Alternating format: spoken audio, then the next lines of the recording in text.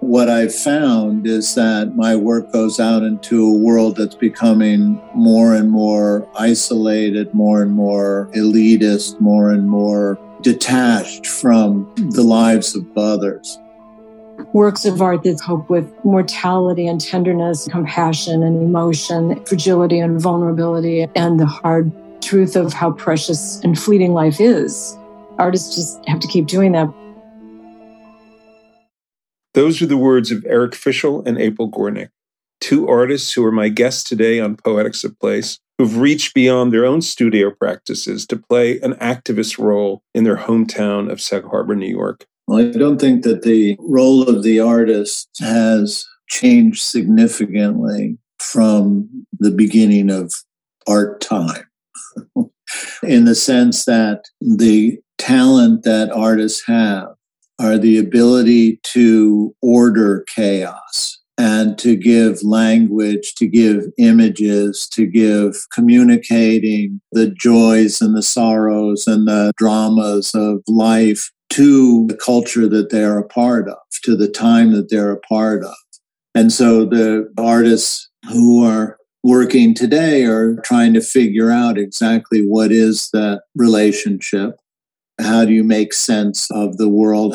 There's a lot of sea changes going on that aren't just global dramas, but are also class dramas, ethnic dramas, sexual identity dramas. All of those things are happening in a way that keep us in a state of flux. And artists are trying to figure out how to articulate that, how to bring some kind of clarity to the experience of whatever community they're a part of. So I think artists are doing what they've been doing historically. I was wondering if either of you could describe the original vision that motivated you to go to so much bother and so much intense organization and collaboration with other people. Was there another precedent that had turned you on in the past that made you want to recreate something like that? Or was it just made up as you went along? Eric had had a vision for a long time to be able to host artists at some kind of a residency. And the church came up. Everyone in the village knew that the church had been sold by the Methodists. Not their fault. They just couldn't keep it going. Right. People were chagrined that it was first going to be condominiums and then it was going to become a manufactory for a woman who does textile designs out here, which everyone was very pleased about. But then the amount of repairs that she had to do because the bell tower was leaning out into the street 6 degrees, and that was huge money. Now, we'd been sort of following this development because it was always in the news.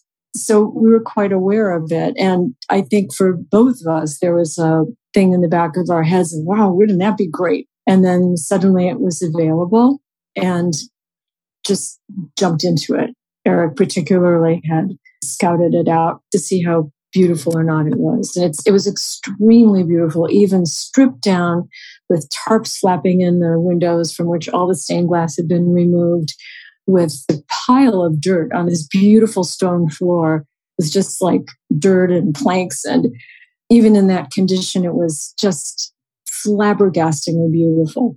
So we were able to get it, which was super exciting. We've just kind of run with it. And we talked about Sag Harbor, how much we loved it, how great its history was. So the idea of being able to manifest that in the church as more than just a regular Kunsthalle or vanity museum. It was so exciting that it just kind of took off.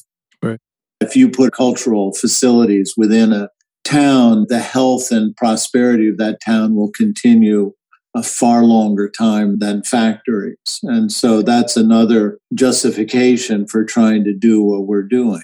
Structurally, the town is unique because it's anchored on the south end by the Whaley Museum, the library, and the church.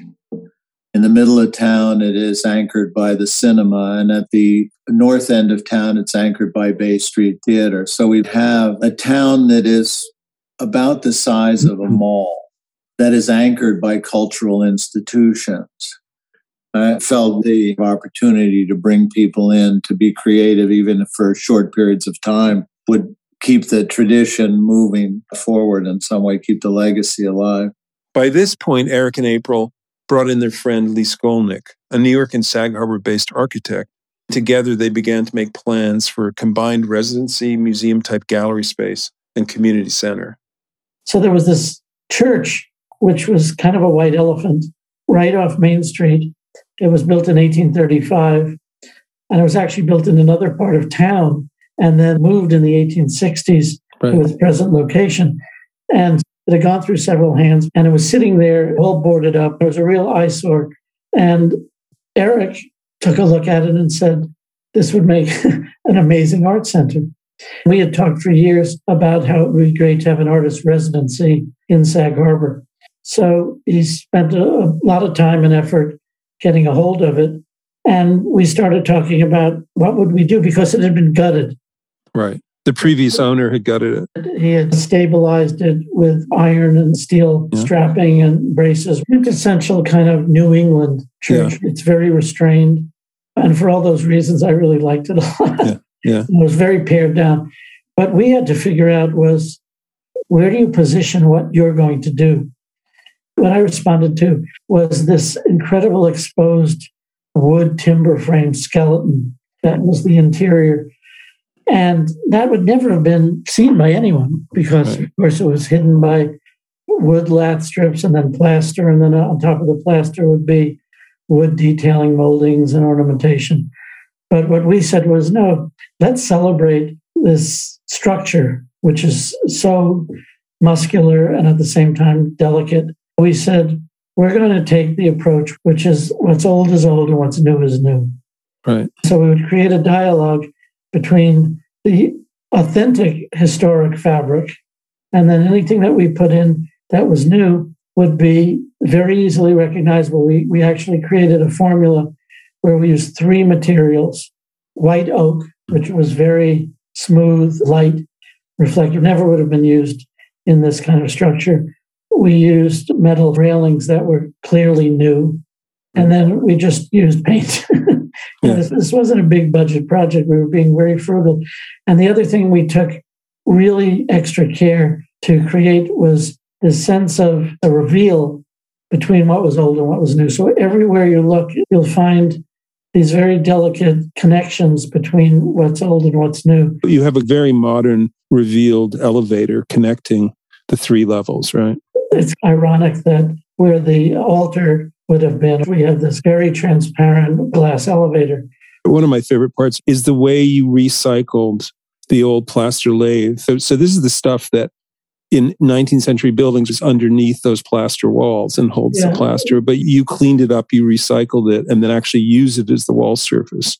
You nail lath strips onto the framing, right, and you cover them with plaster, which is liquid. And what happens is white plaster seeps in between the lath strips and stains the framing.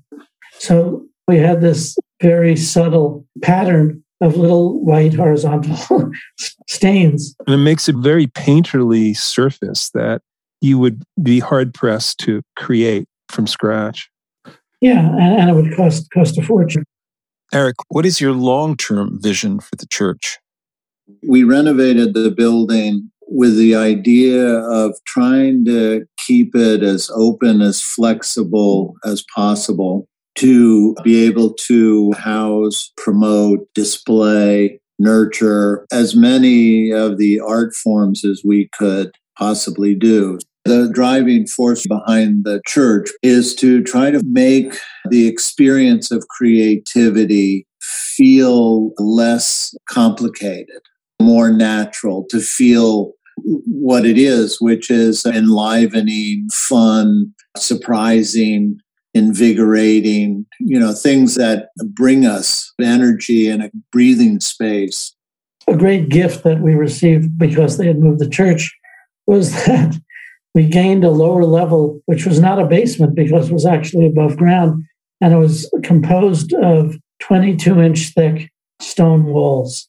So that lower level is used as an event space, and it can also be studio space for whatever the visiting artists are doing. The ground floor would be more of the traditional artist studio type of space. It's got a concrete floor, nice high ceilings, walls on rollers so they can be moved around so visiting artists can shape their own spatial needs.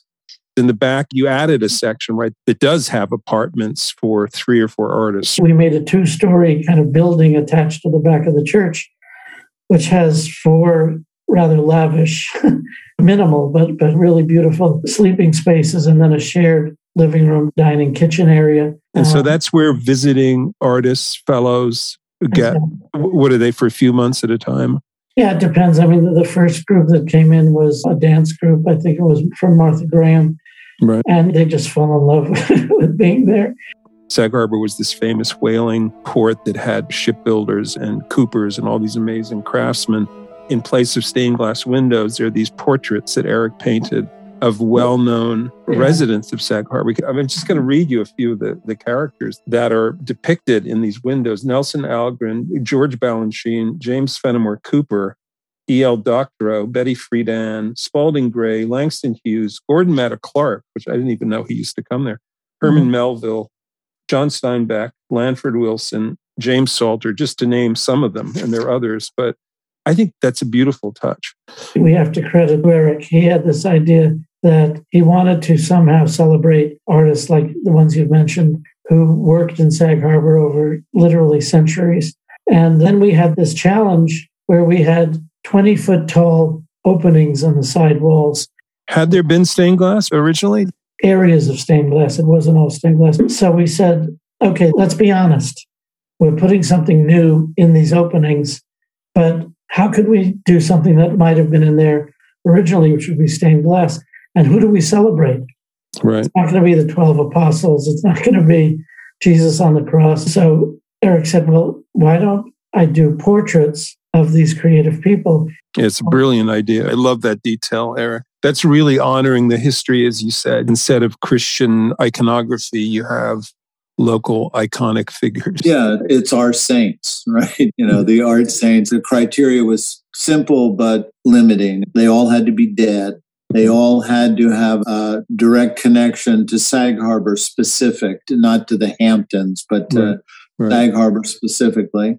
They all had to have creative output that had national or international impact. Right. So the message was that there's a long history of creative people that spun the world with their creativity, that contributed over a long period of time to the culture.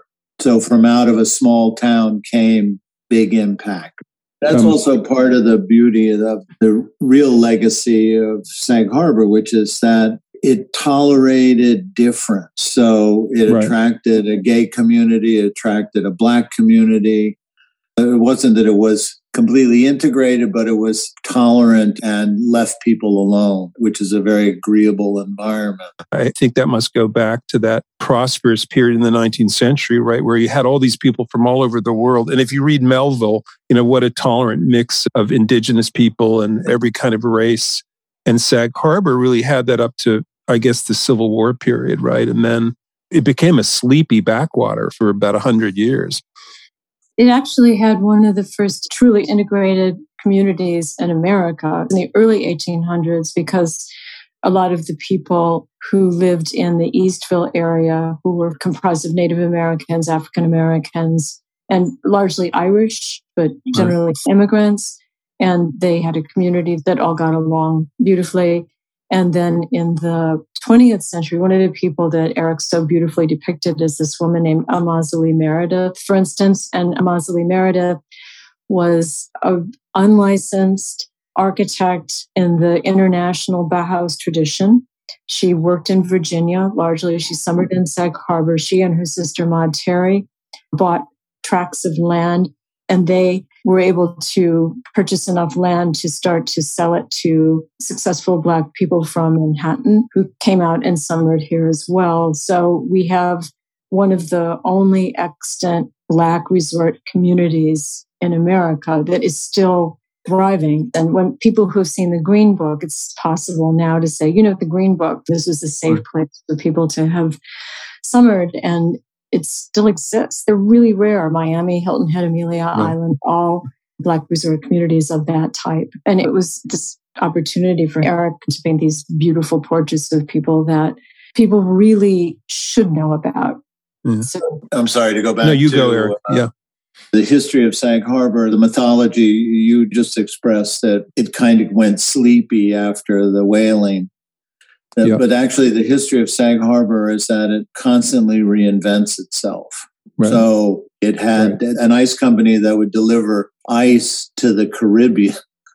It had silverware, watch cases, lunar lander parts, torpedo timers. It always had something, and that something went out into a global market. Right. And that's why Sag Harbor saw themselves as integral to the larger world, not isolated from it. Right. Right. And the arts went along with it because basically people were left alone and the community had a diversity that was rich and colorful. And it was cheap. I mean, compared to the other Hamptons, it was cheaper than any place else. Yeah, exactly. But the thing that compelled me was what happened when the cinema burned down. April and a group of people had been working on trying to buy the cinema, which had gone up for sale. And the Sag Harbor Partnership was trying to buy it as a way of keeping it a cinema. Right. It occupies the center of town. It's the logo of the town. For people who don't know it, it was a classic kind of white stucco facade, very Art Deco 1920s with that great neon sign that says Sag Harbor on it. And it really was centerpiece of the village. The place burned down. And after it was proven that it wasn't arson, because of course everybody assumed it was. They did prove that it wasn't. Yeah, they proved that it wasn't arson. Yeah, that it was not arson. Yeah, yeah. I still thought it was. Yeah, okay. Yeah, no, it was coincidental, but it was not deliberate. But it became even more urgent to get it because it had lost whatever status it had as a landmark. Right. And so it could be bought by someone who wanted to put a mall in there, et cetera. That's how you guys started, right? I mean, that's how you started thinking about. That was definitely something where April became incredibly invested in how to maintain and rebuild and also personally connect to the town we lived in since 85. Right. And the buying of the burned out cinema was a crowdsourcing thing where people came in with small donations that amounted to $1 million. That says that there's a broad base of people who wanted that cinema to be there. Actually didn't come in at first from billionaires. It came in from artists successful in their field. So it was saying that the top of the pyramid in regards to this important building was the creative life that was connected to this town. And that's what personally inspired me to try to expand my vision of artist residence to the church, which is a much bigger space. Every donation counts. Every person that wants to offer support. It doesn't matter if people are docents or they're licking stamps or they give you $5 or they give you $5,000. It's the participation of the community is what makes something that is intended for the community real. Otherwise, you can, hang up your hat.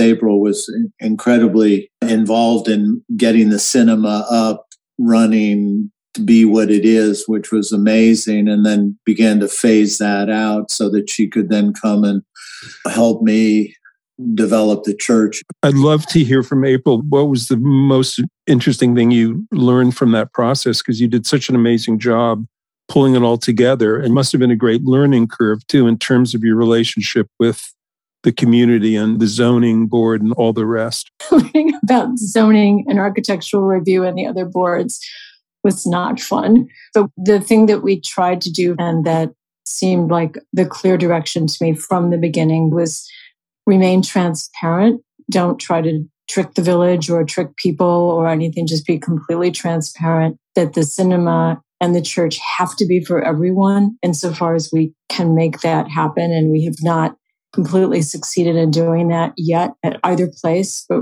it's a ongoing goal. And that we needed the support from everyone that we could possibly get. Are you trying to do that through programming mainly to reach a broader general audience than maybe what you would imagine would be attracted to the church without much effort? Really, in every way, we try to think about those things. Like, I think we succeeded in making it a welcome place for the Latinx community because we don't have our website in Spanish. We know a few people were trying to roll that forward, but it's such a complex thing to even do a startup like this. Right. And plus, the church is not a normal Kunsthalle. We're trying to do inventive programming where we have not only art exhibitions, which have been wonderful and successful, thanks to Eric and Sarah Cochran, our curator, but we also have other programs going that are much more diverse and unexpected. Drivers, start your engines.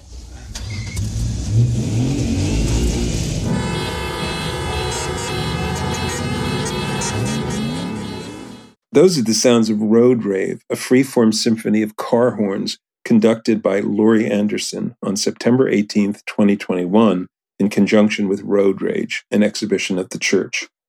The Creativity Conference was a day of staggering fascinations and surprises and information like nothing anybody had ever experienced. So trying different kinds of programming and then trying to consider all the different ways that creativity can manifest itself and trying to make that welcoming aspect of what we're doing at the church is basically the goal.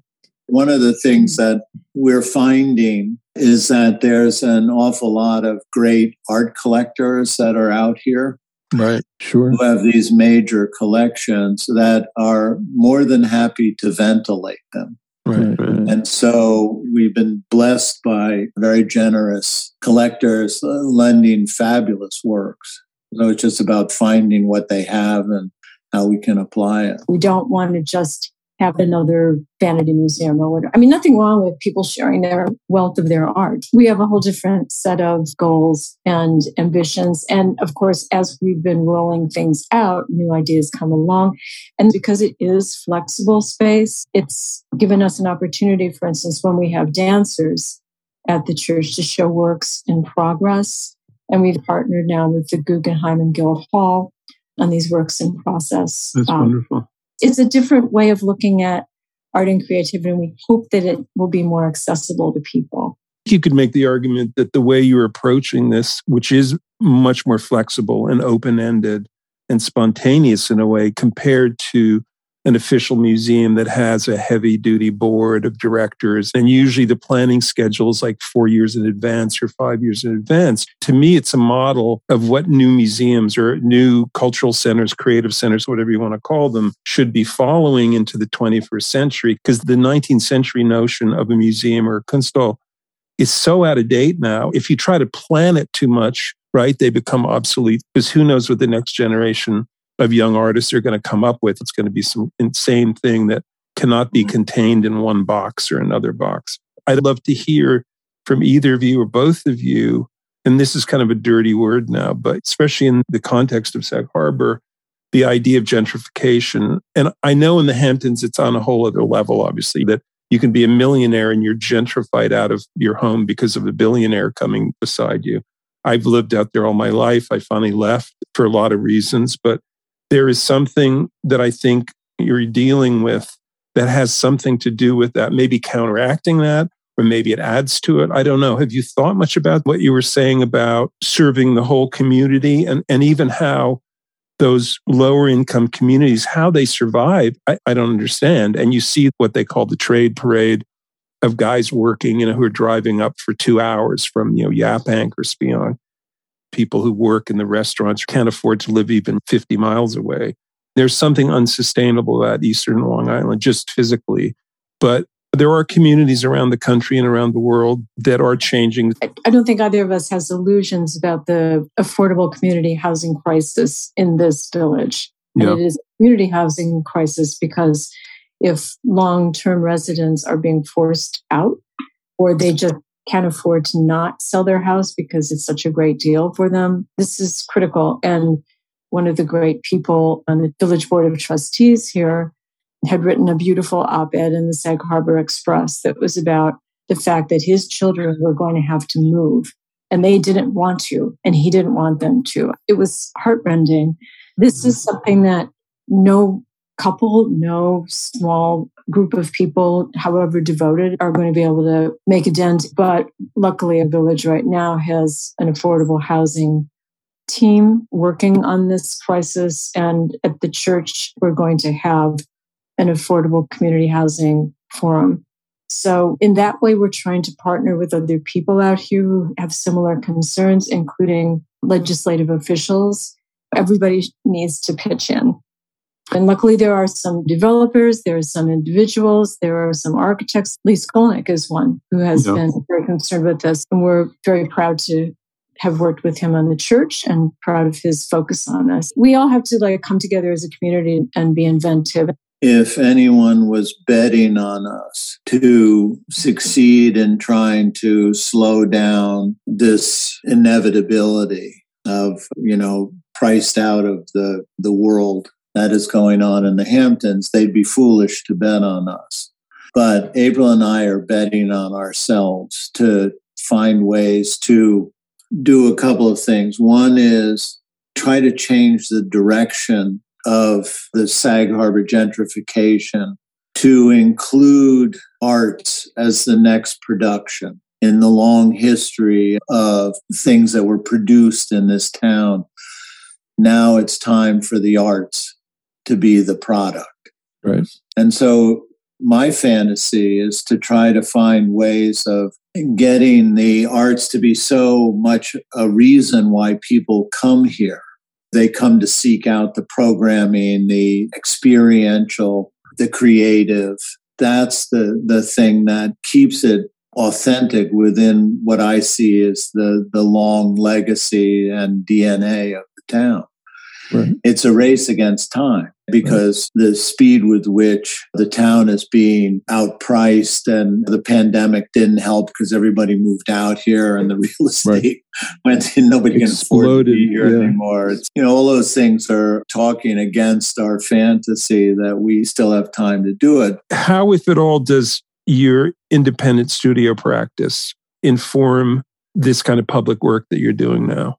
I have an answer for that. I paint paintings that take a long time to make. So I have learned a certain amount of patience. That's been really useful because the cinema took 4 years, or 4.5 years, and this is still a work in progress. So I think when you start a painting, it's really can be an incredibly murky, moment. I know very few people who say, "Oh boy, now I'm going to start a new painting." It's almost always like, "Oh God, I have to go through this whole anxiety about getting a painting going again."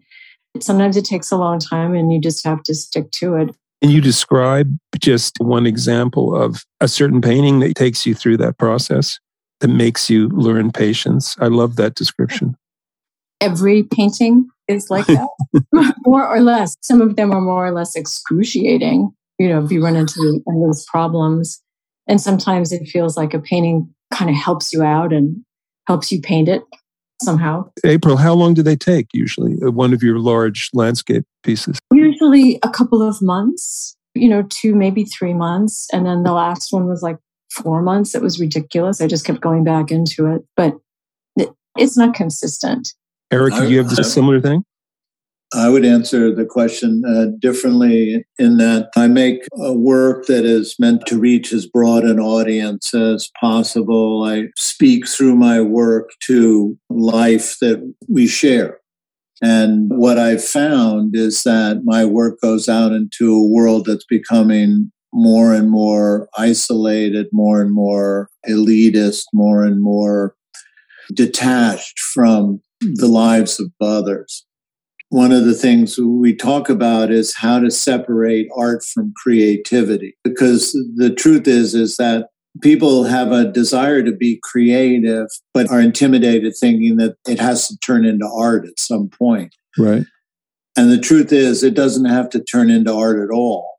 Right. And that they don't have to worry about it, because when it does turn into art, that is so far down the road that it's only the concern of those who commit themselves to be artists, which is different than those who want to have a creative life. So we talk about ways of exposing people to the acts of creativity, We have tried to do exhibitions where the theme is something so broad and ubiquitous or common that people walking in feel empowered, that they already know a lot about the subject matter. Right. We did a show about cars and art related to cars.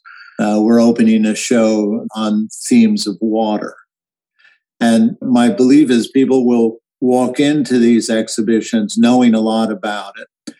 And then what they do is they see that there are artists that have handled the same subject matter in ways they didn't expect, right? And they get into the creative leap that happens. Oh, I didn't know you could do this or would think about this for capturing water, etc. Right.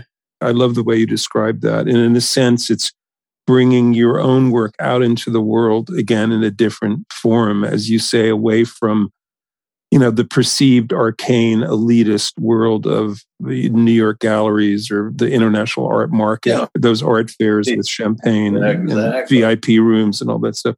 In terms of the system that art has been a part of for 150 years, that's changing radically and may prove to finally come to some kind of collapse because of the speculative aspect of the market, which encourages people to buy artwork as commodity and put it in a warehouse never to be seen. Pricing structures, museums can't afford to do big exhibitions because the insurance values are too high, or can't afford to collect art anymore because it's too expensive. The actual ecosystem of the art world is changing at a great speed right now. But I still believe that the artists are doing the thing that they're supposed to be doing. So that's well said. If you had to answer, this is another question, but what's more fulfilling for you? Was it your studio work or the community outreach and engagements that you're involved in? I think I'm trying to find a balance between the two. There are certainly aspects of trying to create the structure of the church that is compelling and has a kind of problematics to it that I'm not used to, which is engaging and, trying to figure out solutions to it. But also, I'm trying to maintain a disciplined sort of relationship to my studio practice, because ultimately that's where my investment in my own life is. April, how do you respond? I was just reading Carl Safina. You might know him. He's a widely published author. Yes. And he was talking about climate change and collapse and all this stuff. And towards the end of his article, he started talking about beauty and how critical beauty is. So the romantic in the room here wants to say that it brought tears to my eyes and made me think about Keats' adage about truth is beauty, beauty, truth. And by that, I don't mean pretty is more important than ugly. I mean that beauty has hard truths about it, and truths, no matter how hard they are, have a certain kind of beauty about them. So works of art that still try to cope with mortality and tenderness and compassion and emotion and fragility and vulnerability and the hard truth of how precious and fleeting life is. Artists just have to keep doing that. Has the public work you're doing changed your approach to your studio practice in any way? I mean, I find that the community work is really fulfilling and engaging, and I like learning from meeting all sorts of different people that I would not ordinarily be in contact with as an artist. But my studio and my art is what really feeds my soul. So if I don't get into my studio regularly, I get incredibly cranky and annoying. So that's good to know. Yeah, it is good. It's good for me to remember too. So, I mean, things can seem so urgent, but the most important thing to me is to make sure that I'm getting the work done still. So I stay connected to my kind of true self. I don't know how better to say it. Yeah, well, your own center, your spiritual, whatever mystical center of your being, right, is in your work, I assume. Yes, it is. It's definitely where, I mean, the way that I work helps me locate myself spiritually in the world, and I absolutely need that. And I need to do it over and over and over again. There's a discipline that one has with their studio Right. That is, based on how you carve time out for yourself, how you begin the long process of investigation and discovery, and how you find ways of getting excited about something, how you steel yourself against disappointments within your own creative abilities and all that stuff. So that's been there for as long as I've been an artist. So part of that is making sure the public doesn't come in the door while I'm in my studio. Right. So. I'd like to thank our guests Eric Fischel, April Gornick, and Lee Skolnick for being on the show today. I'm your host, Alistair Gordon, and this is Poetics of Place, a production of Electrocast Media and Gordon DeVries Studio. The Church Art Center is located at 48 Madison Street in the heart of Sag Harbor. If you'd like to learn more about their upcoming programs, go to the website www.thechurchsagharbor.org and support their community initiatives with a generous tax-deductible donation. Special thanks go out to composer Bruce Wolosoff, who kindly let us play a short segment of his work, The Loom, Part 3, a composition inspired by the watercolors of Eric Fischel, a friend of the composer's. We also wish to thank the Montage Music Society, who performed the piece. The producer of the podcast is David Taussig. Our executive producers are Mark Netter and Peter Rafelson. Our editors, Cameron Castro, and I am your host, Alistair Gordon, for Poetics of Place.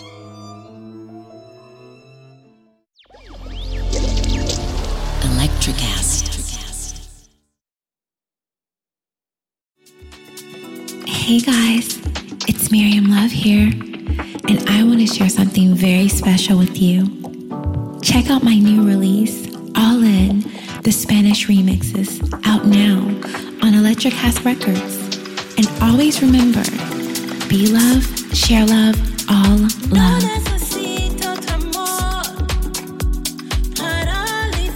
Available now wherever you listen to music.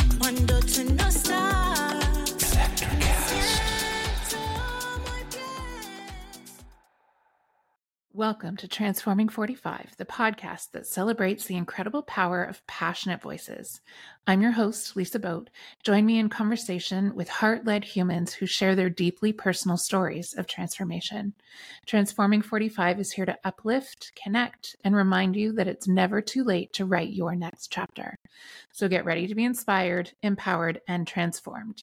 Join me in this community where through powerful storytelling, we heal and reclaim our inherent magic.